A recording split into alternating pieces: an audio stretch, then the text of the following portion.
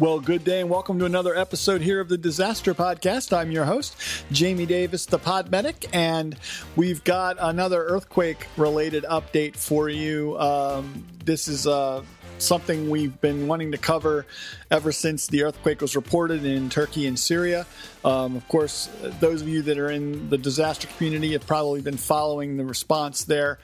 And the death toll at the time of this recording was over 20,000, which is still likely to increase because they aren't near getting close to being finished digging through the rubble yet.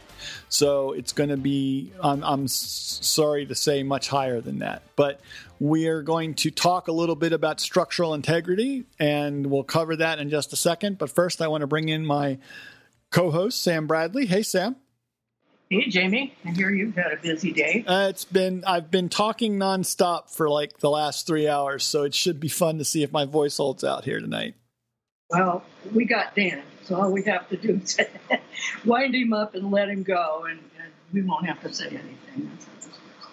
But we have Dan Zahner with us tonight. Hello. Structural expert. You want to reintroduce yourself, Dan? I can't believe there's anybody in this group that hasn't heard you before. Yeah, I'm kind of becoming part of the furniture around here, aren't I?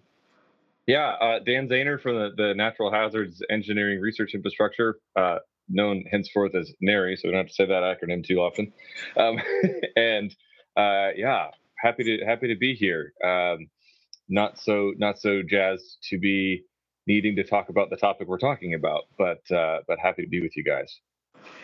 Well, you sent us some files, which unfortunately I didn't see until a few minutes ago. Jamie had a chance to look over them, but it sounds like there's some pretty interesting stuff in there. So I'm just going to give it to you and let you tell us about it.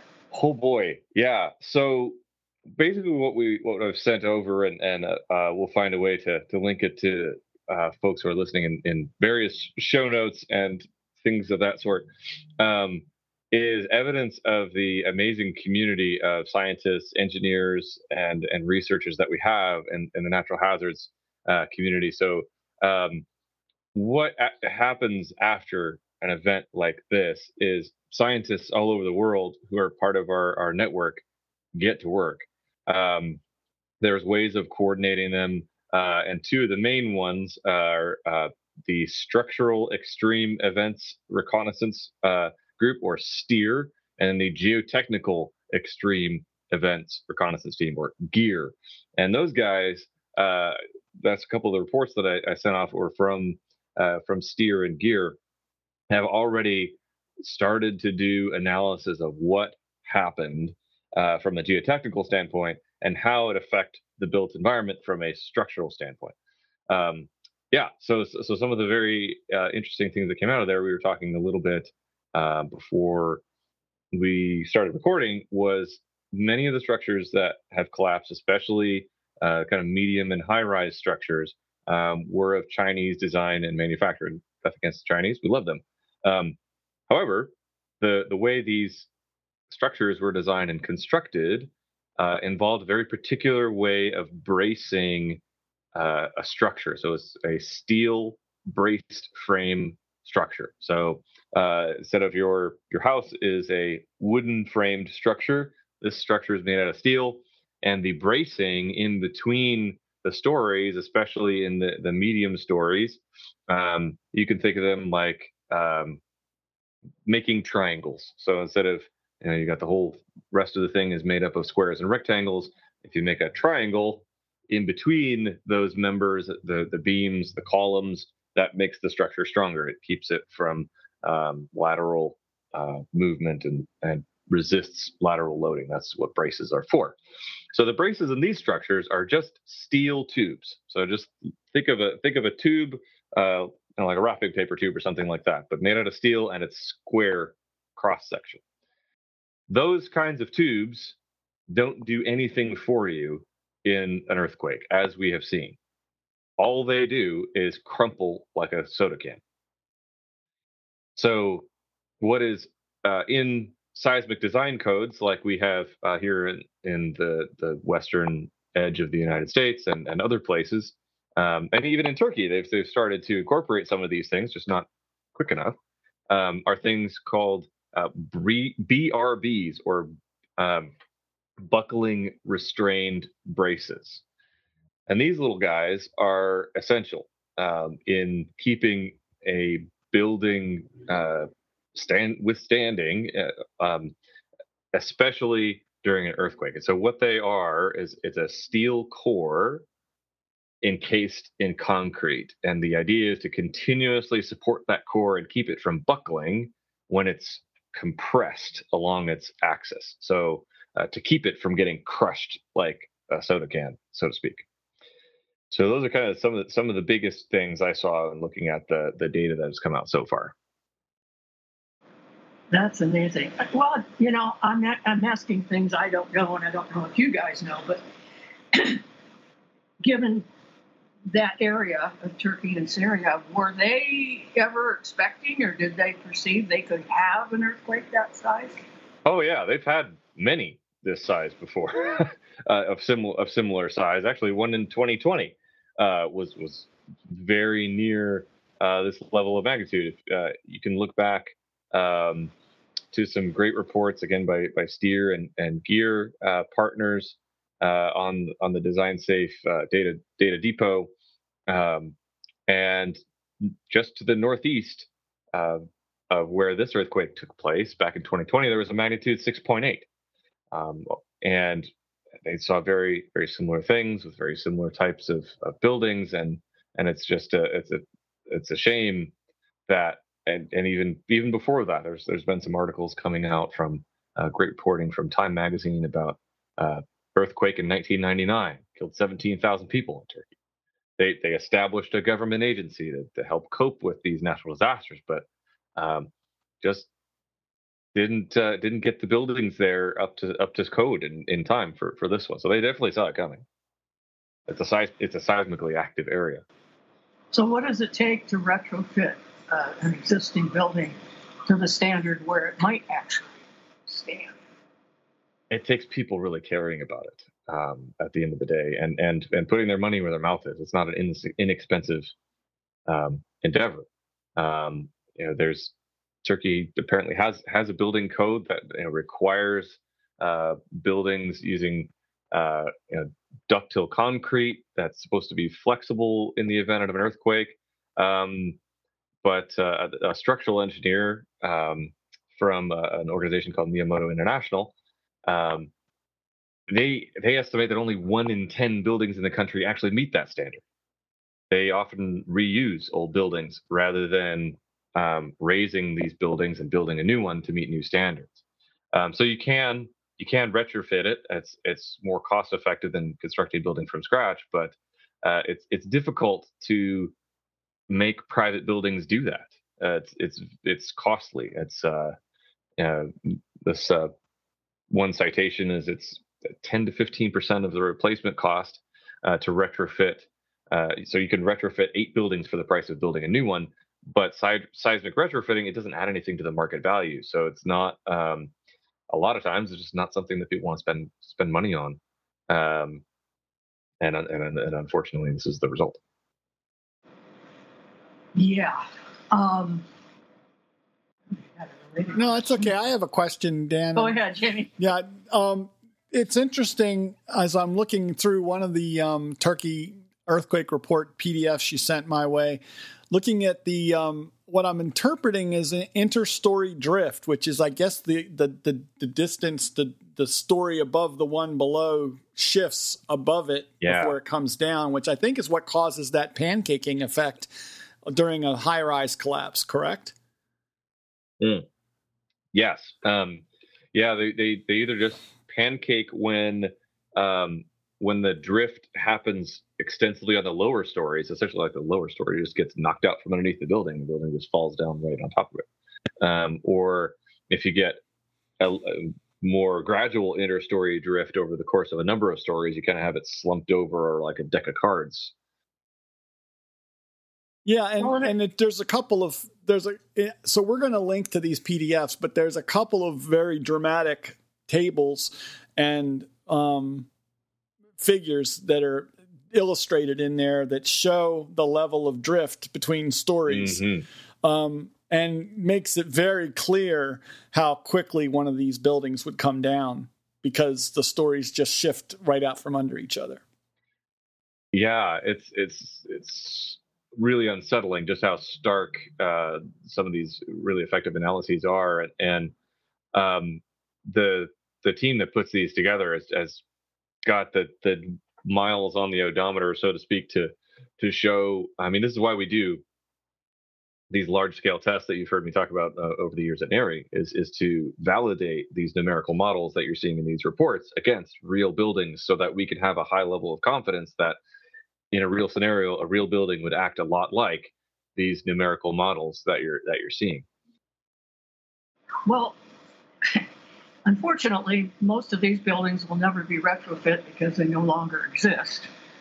Yes. And I guess getting back to what you were saying about that was the fact that I understand Turkey has had a lot of economic issues. So the restoration... Yeah, that's the really unfortunate part of this, is that it's not just a one solution to this. It's a multifaceted, extremely complex problem with social, with political, with environmental, with the economical, with religious. Like, all of the factors are involved in this scenario. It's really a perfect storm.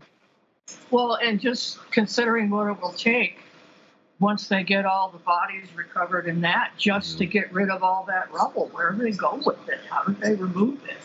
Just to even consider rebuilding. Yes, and really, it starts with the human element of helping the folks who are still remaining to know the people who are in charge of that reconstruction act care about their livelihood, care about their safety by following building codes that they already have. They've already put the work in place for that. There is a need to follow through, and I don't have an answer for how they're going to do that, but there's a growing body of research of just how complex this is. And this is why we have a lot of great social scientists like Lori Peek and her team at Converge, looking into things like this when events happen, of the social aspect of things like this, and how a community bounces back, and how quickly, and what the effect is of events like this on the regional psyche and relationships and things like that. So it's a really complex problem that is going to be a long road back to recovery, and needs careful consideration along the way of all the factors, and especially making sure that the building codes that they've already got are followed. Indeed. Yeah, you mentioned Lori, and she's somebody I'd really like to get on the show. If you have an inroad. She's a hard lady to pin down, but you can name drop me anytime you like. She's absolutely excellent. She's does such great work, and Tracy Kajewski Correa as well, who heads up the STEER team. Both are just really, really excellent in that intersection between human beings and the built environment. Like, what happens to us as people when events like this happen, and that how do we as people and families and communities recover along with the infrastructure in the built environment. Yeah, because right now I've been watching MSNBC all day just because it's there, and it's obvious that the people, the survivors, are throwing a lot of blame on why didn't the government make these better? Why didn't they make them up to standard?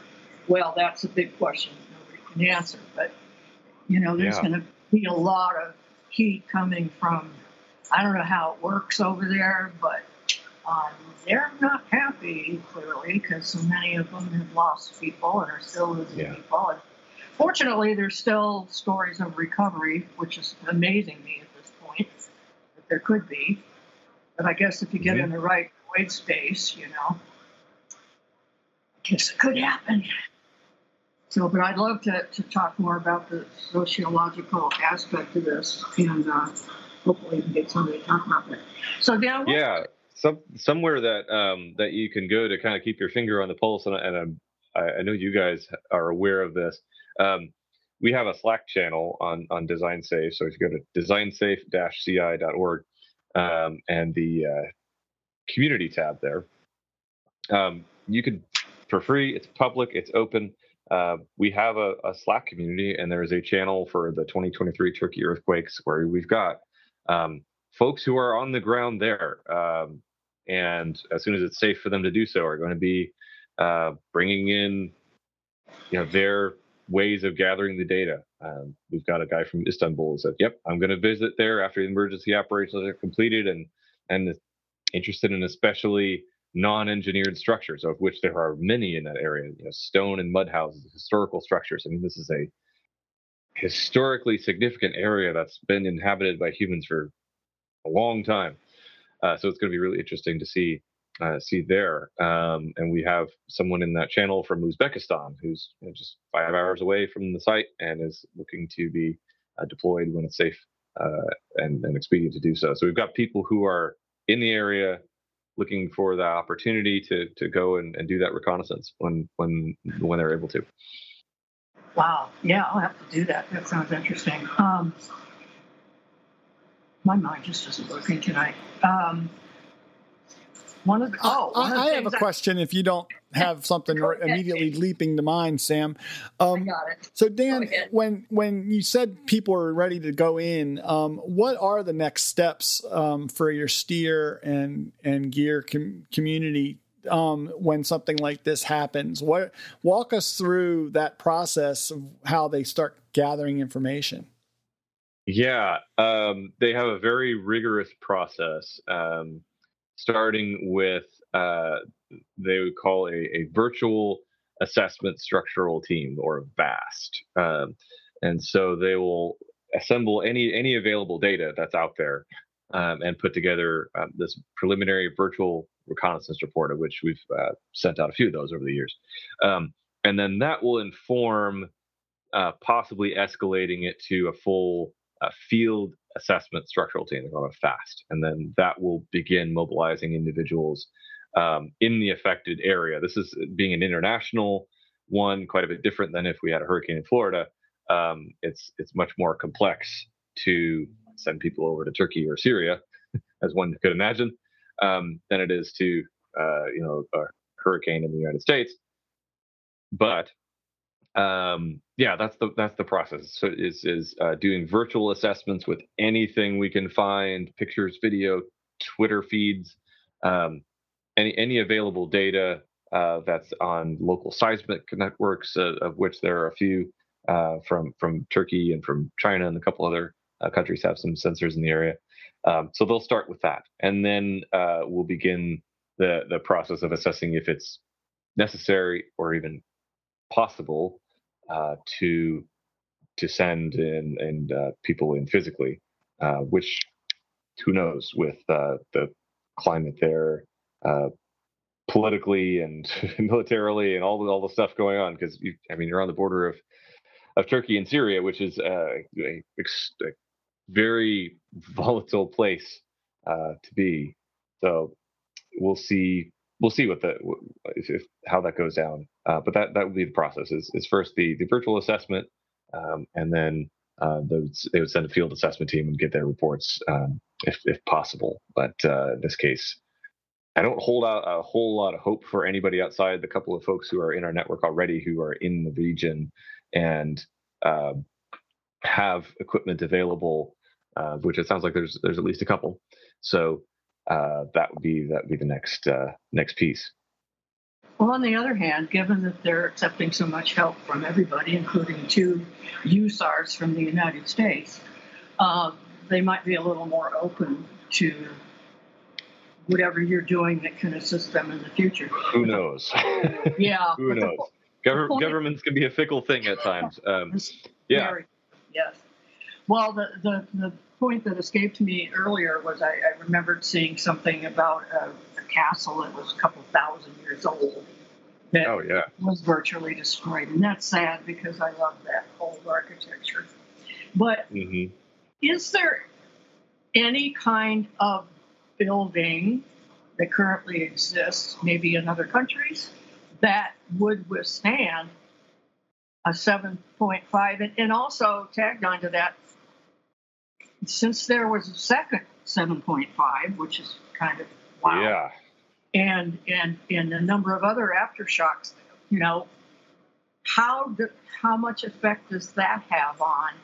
I mean, not getting a sense of what it looked like originally when it fell down, and how much of it was due to these aftershocks when the structures were already weakened.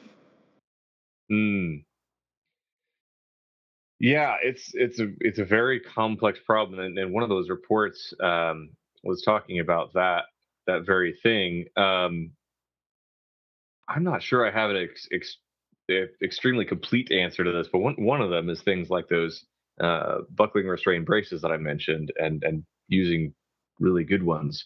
But even then, it comes down to, okay, there are places like the San Francisco Bay Area comes to mind, the LA area comes to mind, that have incorporated some of those seismically resilient buildings, and we have a fault line, the San Andreas Fault in the United States, as a similar mechanism to the one in Turkey, is a slip strike fault that we've been updating the seismic section of the design code in the United States to mitigate, and we've been doing testing actually. At UC San Diego, they're about to test a 10-story building that is designed to withstand a magnitude 9 earthquake. And it is on the table right now. They have the giant shake table, right? The one that you can build a building on and then shake it down. Yeah. Oh yeah, they have. I mean, it's they currently have a 10-story building at full scale on the test stand right now, and they're just doing instrumentation. And they're knock on wood, getting ready to test that thing in early March for a couple of months. And part of their test protocol is to subject it to the ground motion from the Northridge earthquake, and get it all the way up to magnitude 9. Yes, I remember it well. Northridge earthquake. Former Californian here. Jamie, question? No, I just, that was an old question I dropped in, but I will continue the thought of, when we have these types of facilities in the United States and we enact new building codes, but that it does take time to apply the lessons learned. Yeah. It takes a very long time, which is why we have international partners as well who are some ways in some areas ahead of us, our partners in Japan. They have a fantastic facility called E-Defense that has a shake table that I believe is actually larger than the shake table at San Diego, but it's inside, so you can't build quite as high there. But they have fantastic state-of-the-art facilities and very robust seismic design codes in Japan for valid reasons. There's a lot of earthquakes in Japan. And so, learning from the international community as well is one way to sometimes be able to incorporate things a little quicker. But yeah, the cycle from field assessment to fundamental research to design testing to code adoption to then actually constructing things to that code. I mean, it can be a decades-long process sometimes. So here's you're probably going to go, what the hell is she talking about? But if there was an 8-point quake on the San Andreas somewhere near San Francisco, how many buildings do you think would be in the condition that they need to be to survive? Oh boy. I don't know that I can give an accurate answer to that, but I'm sure somebody can. Yeah, it'd be interesting to know because, it's like that exists, but how many of those structures would survive? I would hazard a guess there's a data set already on DesignSafe where someone has done that regional scale simulation. It wouldn't surprise me. I don't know offhand, but I'm fairly confident someone has that answer. Yeah. Or is looking into it. And the same thing like in Japan or China. Right. I mean, that's a big question. No, I think it's like, like for fire service, we do pre-plans for major structures in our areas to make sure we understand how to attack given situations in large buildings and things like that. The same thing is true for emergency managers in areas that are prone to earthquake or tornado or hurricane or whatever, that they probably have a good idea of what the structural integrity is for their communities in a given strength storm or earthquake or whatever. And like you said, Dan, I mean, NARI is a very transparent group of organizations that make sure that everything is right there for everybody to grab. So I'm sure somebody could jump on that Slack channel and find out an answer to that. Yeah, and there's another channel in there that's specifically for earthquake engineering, another for structural engineering. And so, if you got a question for an actual, honest to goodness structural engineer, got a pretty good community there to ask of, like, where would I find that answer? Has anybody answered that before? After you do your due diligence of searching the data sets first, but if you don't find anything, I'm just looking now at the amount of people on this.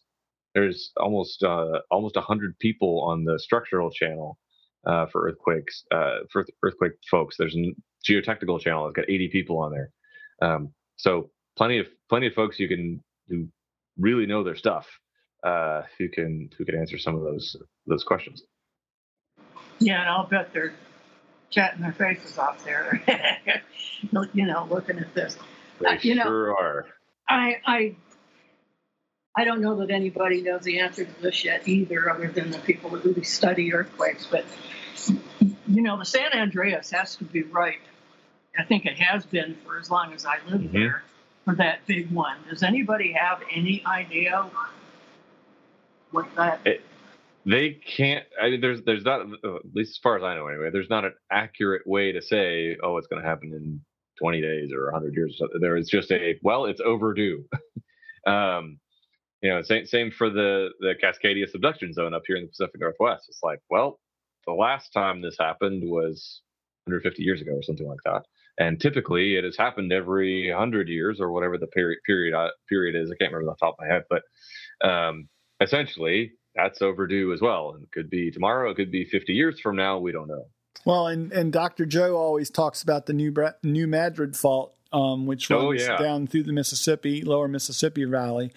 And that had a major earthquake back in the early 1800s that caused significant damage. And there weren't that many people there at the time. So imagine what it would be like today. They're overdue. They're overdue as well. So yeah, we got a few pretty interesting seismic systems that who knows? I mean, we've got the mega volcano under Yellowstone that's overdue as well. You could get into the tinfoil hat syndrome real quick if you're a hazard engineer for any length of time. Well, when Arizona becomes beachfront property, then we'll know what happened. But that, Jamie brought up, the Midwest, and that was actually the question I was going to ask was, given that they weren't so earthquake focused, and that for a long time they didn't even know that fault was there, what's their construction like in that? Oh, yeah. I mean, that was actually one of the things that the director of our network coordination office, Dr. Julio Ramirez from Purdue, he's on a crusade around places like Lafayette, Indiana, where I used to live. We need to take seismic retrofits seriously because we're overdue, and when it happens, we'll be those folks will be affected. So there's definitely people talking about it, but similarly to the situation in Turkey is just we got lots of different concerns for where to put our money, and though it will happen eventually, we got a lot of other things that are staring us in the face that we need to spend our money on. Exactly. Oh boy, yeah. We just had an interesting conversation with a couple docs from two different NGOs, which is mine. Talking about that very thing, and trying to get. I mean, this is a secondary mission now, since we've already been working with Ukraine on medical supplies and stuff, and now we're trying to help, and they're coming in. Fortunately, Jamie, since yesterday. There's been some good things coming as far as getting stuff over to Turkey. We just got to figure out how to get it there. So, that's a good thing. Questions, Jamie? No, I think this has been fascinating. I'm really excited to get these documents linked in the show notes and made available for people to download.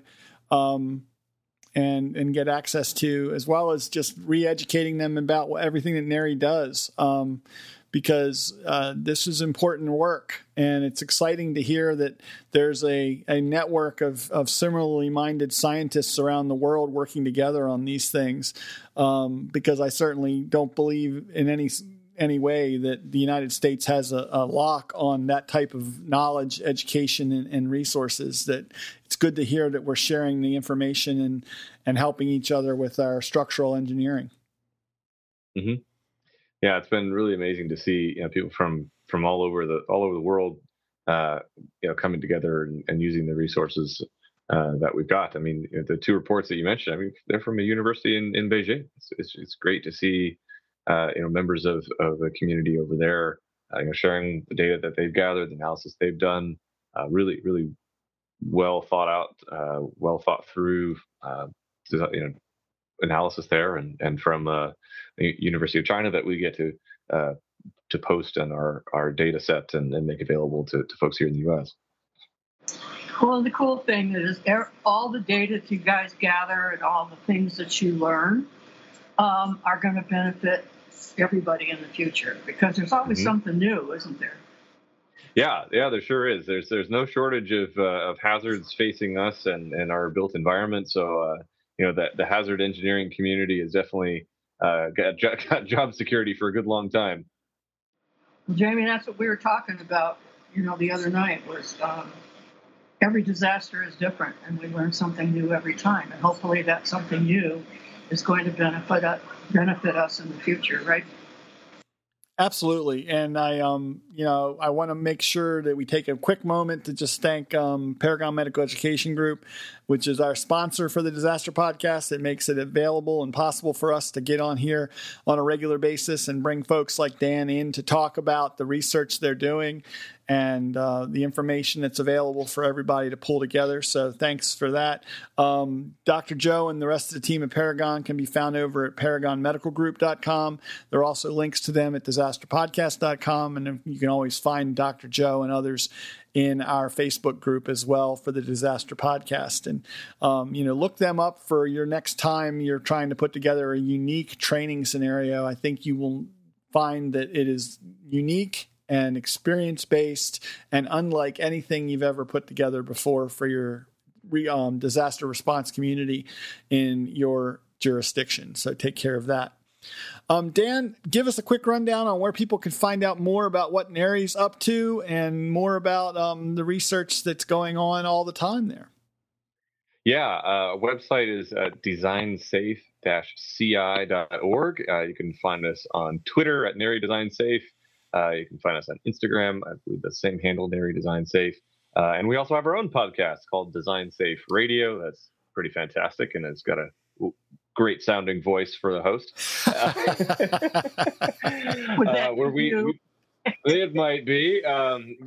So we try and make the really technical work of scientists and engineers in the natural hazards community intelligible for normal folks, and do the translation work of some of the really hardcore science and fantastic engineering that's going on, and help people understand the value of what NARI does and the impact that it has on people's everyday experience of their built environment. And just to let you know, NHERI is spelled NHERI. That's National Hazards Engineering Research Infrastructure. So NHERI is how you spell NHERI. If you just Google that, you'll actually get to the Design Safe site as well. That's how I get there. I can never remember Design Safe, but I can remember NHERI. So, Dan, thanks so much for coming on the show.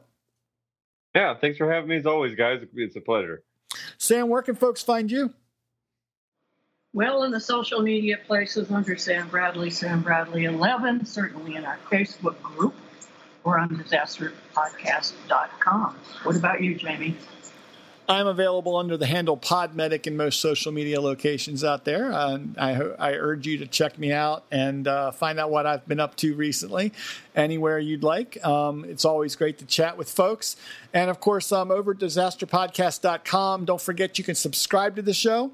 Any of the podcast episode pages right there below the audio player, there are links to subscribe using your favorite mobile device operating system or even by email, and that way you can make sure you get every episode as soon as it comes out. Good episode, Sam. I'm glad Dan reached out to us. Well, I knew it was coming. I mean, let's face it, if something falls down, we're going to be hearing from Dan, and he'll already have a whole host of data and interesting things to tell us about. So. If a building falls in a foreign country and you don't hear from me, did it actually make a sound? Exactly. I love that. But, everybody thinks, well, these worst case scenarios can't happen to me. But look at how many worst case scenarios we've had in the last couple of years. So be prepared, people.